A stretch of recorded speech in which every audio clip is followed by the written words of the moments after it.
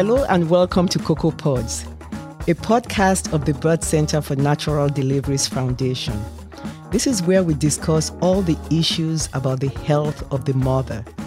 I am Dr. Bola Sogade. I'm a board-certified obstetrician gynecologist.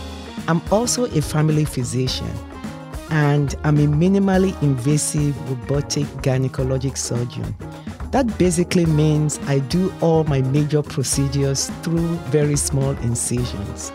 I'm also a proponent for natural childbirths, and I'm an investigator of the reasons of why a lot of Black women die in the state of Georgia during and around pregnancy. Today, we're fortunate to have with us Dr. Cheryl Franklin. Dr. Franklin is the previous medical director of the Morehouse Healthcare. She's an assistant professor of the Department of OBGYN at Morehouse School of Medicine in Atlanta, Georgia. She has a master's degree in public health, and she's the co-lead of the Georgia Improve Project with Dr. Natalie Hernandez, who is the interim director of the Morehouse School of Medicine Center for Maternal Health Equity. Dr. Franklin, welcome to Cocoa Pods, and thank you for joining us today as we discuss these very important issues affecting pregnant women in Georgia. Thank you for coming. And thank you so very much for having me. Just talking to one of our young interns going to medical school, countries like Finland and Sweden have very low maternal mortality rates. And some of the things that contribute to the high rates in America and in Georgia, they are rooted in implicit and or explicit bias and structural racism in social determinants of health, chronic stress, and quality of care. How can we, and I know you talked about policy, and with policy and with the community, with the woman herself, how can we even start addressing some of these issues from, just even a woman? If a woman with high school education, for instance, comes into labor and delivery and says, I'm having chest pain, she needs to be listened to, and not ignored because she's Black or she's poor, because that chest pain she could be having a heart attack after pregnancy because she had very high blood pressures. How can we even start looking at this problem from this point of view? So you started off by naming some countries who are doing better than we are in terms of addressing morbidity and mortality, or who have lower rates. And one of the things that's been pointed out is that the United States is one of the countries with large racial and ethnic biases and heterogeneous populations. And so one issue that the American Public Health Association has championed is really looking at how racism is acting in every policy.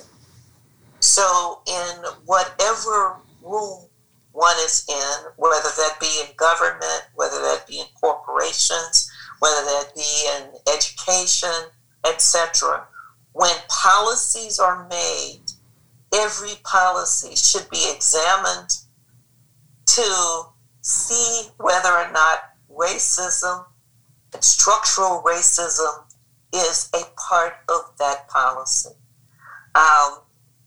For instance, if the city councilman persons in the room had paid attention to the structural biases in Flint, Michigan, that said, we're not going to spend the money to change over the pipes, to get rid of these lead-based pipes, then maybe we would not have had the lead crisis in Flint, Michigan. And so no matter what it is people are doing, whatever rooms they sit in where they can influence change, every decision has to be looked at with the proper lens. And so the first step is acknowledging that we have this problem. And the next step is to break it down so that we are looking for it everywhere and we're trying to understand how to get rid of it. So in medicine, we know that a lot of explicit bias in medicine was changed with the 1965 passage of the Medicare Act, right? All right. With Medicare, it made it illegal to overtly discriminate against Black persons, brown persons, and because you couldn't get your hospital and providers couldn't get money from Medicare if they were found to be discriminating. So that helped a whole lot, because prior to that, there was quite a bit of overt racism and discrimination in medicine.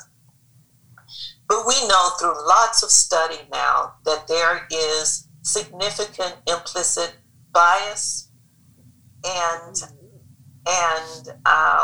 significant underlying subtle or more subtle discriminatory practices. And this is not an accusation of people. It's an acknowledgement that we all have biases, every one of us. We have them, we may have them to different degrees, but we all have biases that are cooked into our ways of thinking, cooked into our institutions. And so until we recognize and understand those and actively try to change them, it will continue to be the case. So there's lots of training programs that are going on now. I just took one through the March of Dimes that was excellent. There are coming online more and more implicit bias trainings so people can start to understand that. We are going to make implicit bias training available to our providers who are involved with Georgia Improve as part of our knowledge networking. And so everybody just has to recognize it and keep understanding it. And then the other thing is just trust women to understand that they know their bodies. And sometimes they can't articulate what's going on, but when they are raising a concern, to take it seriously. We also, though, have to train women to take their concerns seriously themselves. And so in maternal health care, there is a paradigm that I like to, it helps me to understand the genesis of the problem. And it's called the 3 delays model. And the 3 delays model was actually devised for a rural, low-resourced community type of a problem in global healthcare. But I think it can be applied in Georgia and in our local settings. So the 3 delays model is, the first delay is the woman recognizing herself that she has a problem, understanding the symptoms of the problem, understanding that this is not just part for the course, but I'm having an issue that I need to do something about, and not ignoring symptoms. So education is a big part of that. How we market, or not market, but how we advertise problems. We did a good job of that with COVID. If you will remember, COVID came out and all over the TV, and New York did a great job with it.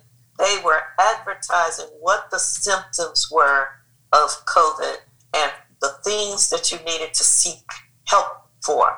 So I think we need to do a better job with that, with maternal health and morbidity. So that's the first delay. The second delay is getting to a delay of getting to a place, a site of service where one can be helped. And as you might imagine, that's a whole lot of issues that contribute to that delay. That's transportation. You have to have a way to get there. That's family understanding and support. So you might have to convince another person that you are having a problem and need help to get to a site of service. So it's a decision to act, and it's not just your own decision, but might be your family or your community helping you to make that transition. So it's more education. It's access. If you know you need to go somewhere, but you don't have anywhere to go because you don't have insurance that anyone's going to take, and you don't have a care provider near you, or you don't, they closed the local hospital and now you've got to get somewhere 60 miles away. All of that plays into that second delay. So you know you have a problem, but you can't access the services that you need. So that's that. And then there's the third critical delay. Once you are in a site of service, an appropriate site of service, now it's getting the appropriate care that you need. And so now we get into provider education, hospital education, systems of care. Are they set up for emergencies properly? Do we have an appropriate distribution of healthcare services such that an ambulance knows that if a woman is having this problem, I need to take her to a higher tier level of service than the local community hospital. So it's that kind of thing, and it has to do with health systems, provider education, and so on and so forth. So that's a lot, but it's all part of it, and that's what makes this issue so complex. Wow, thank you, Dr. Franklin. That's such a comprehensive response. I mean, basically, women out there and their caregivers need education on awareness of beliefs, on bias, on stereotypes. They need to know why and how to get to know a patient's cultural identity. And we talked about strategies for providing respectful, compassionate, and high-quality maternal health care to the women while they're there. You talked about, and I want you to talk about this some more, if there are women out there that want to participate in this research, or maybe caregivers of women that want to participate, because this is such an iconic research by an iconic university, Morehouse School of Medicine in Georgia, for a problem that is prevalent in Georgia. For women or caregivers out there, how can they learn more about this research project and even participate? So we are starting a website for Georgia Improve. It's not up and running yet, but will be soon. And we will have a direct email address so that people can email us. At this point, we are recruiting women who are interested in health equity work through our community advisory board, which Dr. Shagati, again, is the chairwoman of. And so through our connected providers, we have our perinatal care research and intervention network, our PICRIN, we call it, which is comprised of community physicians and mid-level professionals, etc. And they too are referring women to our community. Our community advisory board is co-chaired by two postpartum women with who work with Dr. Chagaye. They will be promoting this project as well.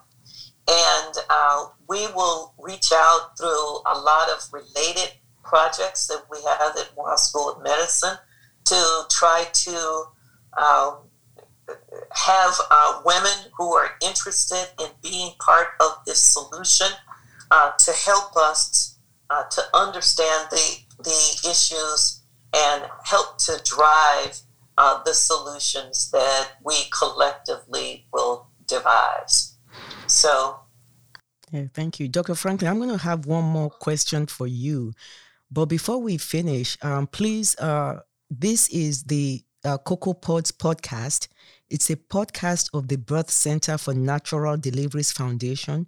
We talk about all the issues relating to women's health care.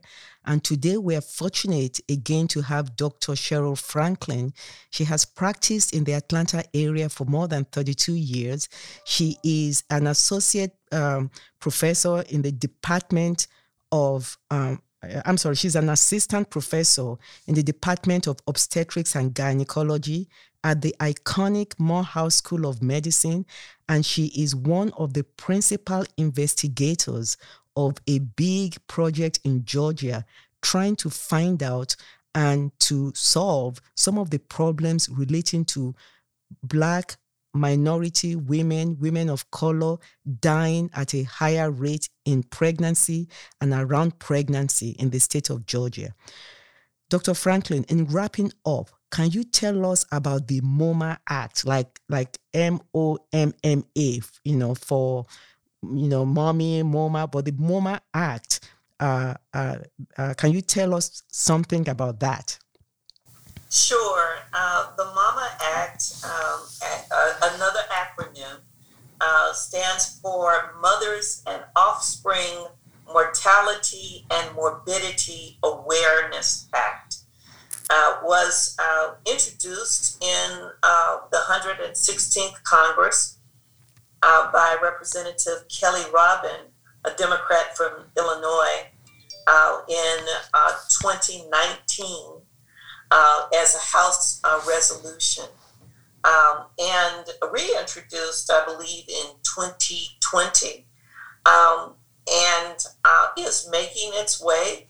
It's in committee in the Congress, and I don't believe it's gone to the Senate as of yet, but is to look at improving federal efforts with respect to prevention of maternal mortality in the United States. And so it's an important act.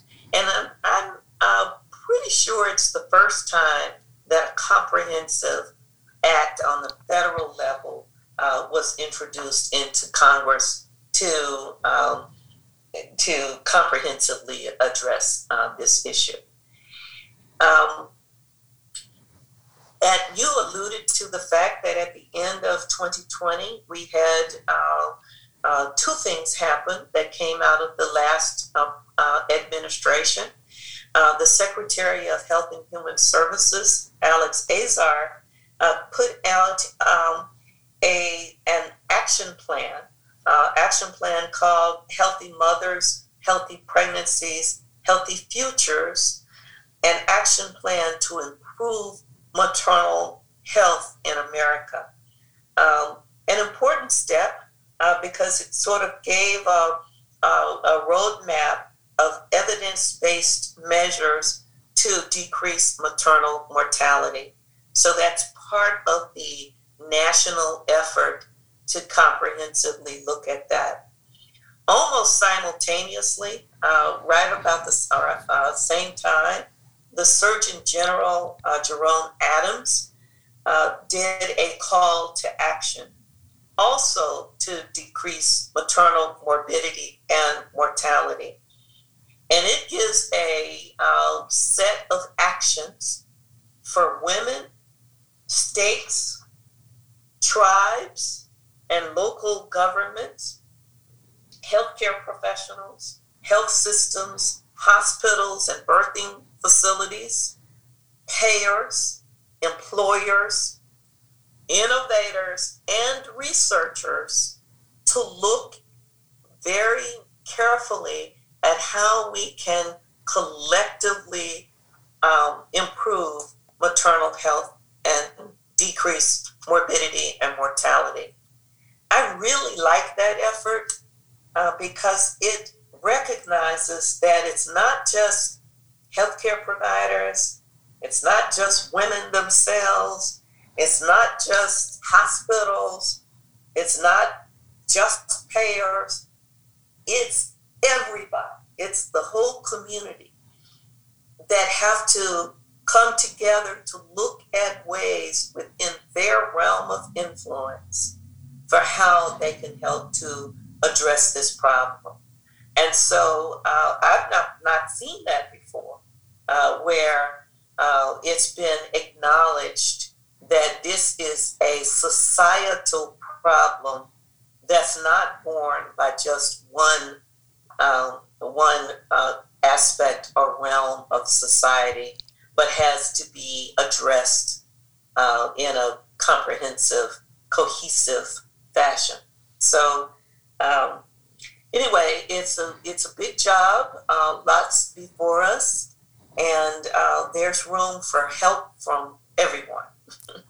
Dr. Franklin, I am so honored, so appreciative of you coming to our podcast. You inspire me on so many levels, so many things. And I am grateful to you, Dr. Cheryl Franklin.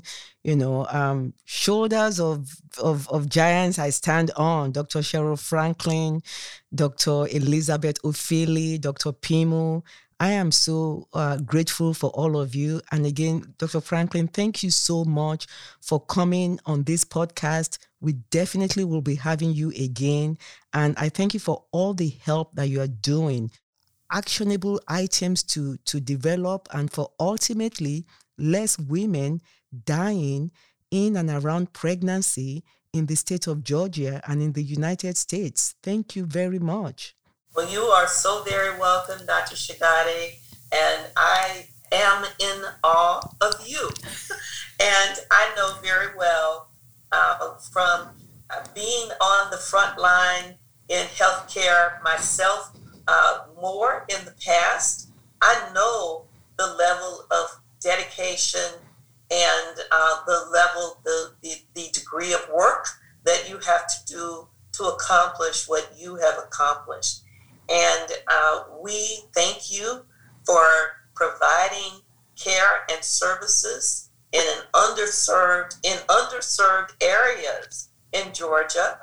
You have been part of the solution, and if we had more like you, perhaps we wouldn't have so much of the problem that we've had. So you are an inspiration to others, and we look forward to being able to reproduce you and to be able to clone you and your types of services in Georgia, and anything we can do at Morehouse School of Medicine to help to resource you, to provide help for you. That's what we'd like to do, because only together will we be able to solve this problem. Thank you very much, Dr. Franklin, and have a very good day.